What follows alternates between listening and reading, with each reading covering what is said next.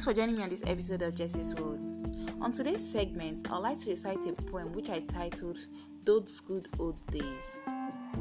Take me back to the old parts, when moms were at home, dads were at work, brothers went into the army, and sisters got married before having children. Crimes did not pay, hard work did, and people knew the difference. Moms could cook, dads would work, children would behave, husbands were loving, wives were supportive, and children were polite. Women wore the dresses and men wore the trousers.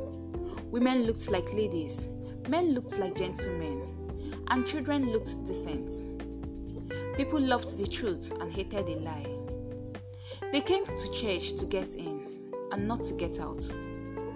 Hymns sounded godly, sermons sounded helpful, rejoicing sounded normal, and crying sounded sincere. Cursing was wicked, drinking was evil, and divorce was unthinkable. We read the Bible in public, prayed in schools, and preached from house to house.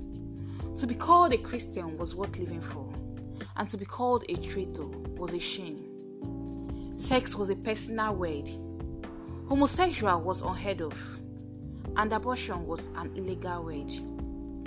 Preachers preached because they had a message, and Christians rejoiced because they had the victory. Preachers preached from the Bible.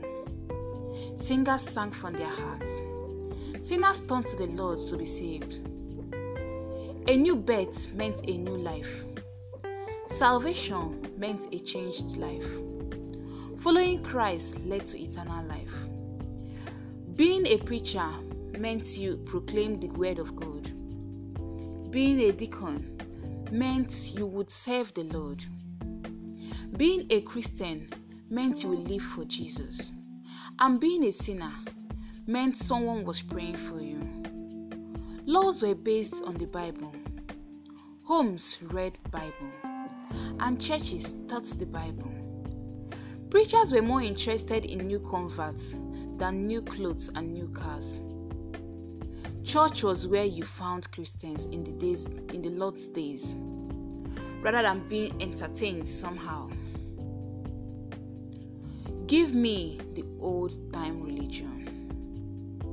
It's good enough for me. I still like the old parts best.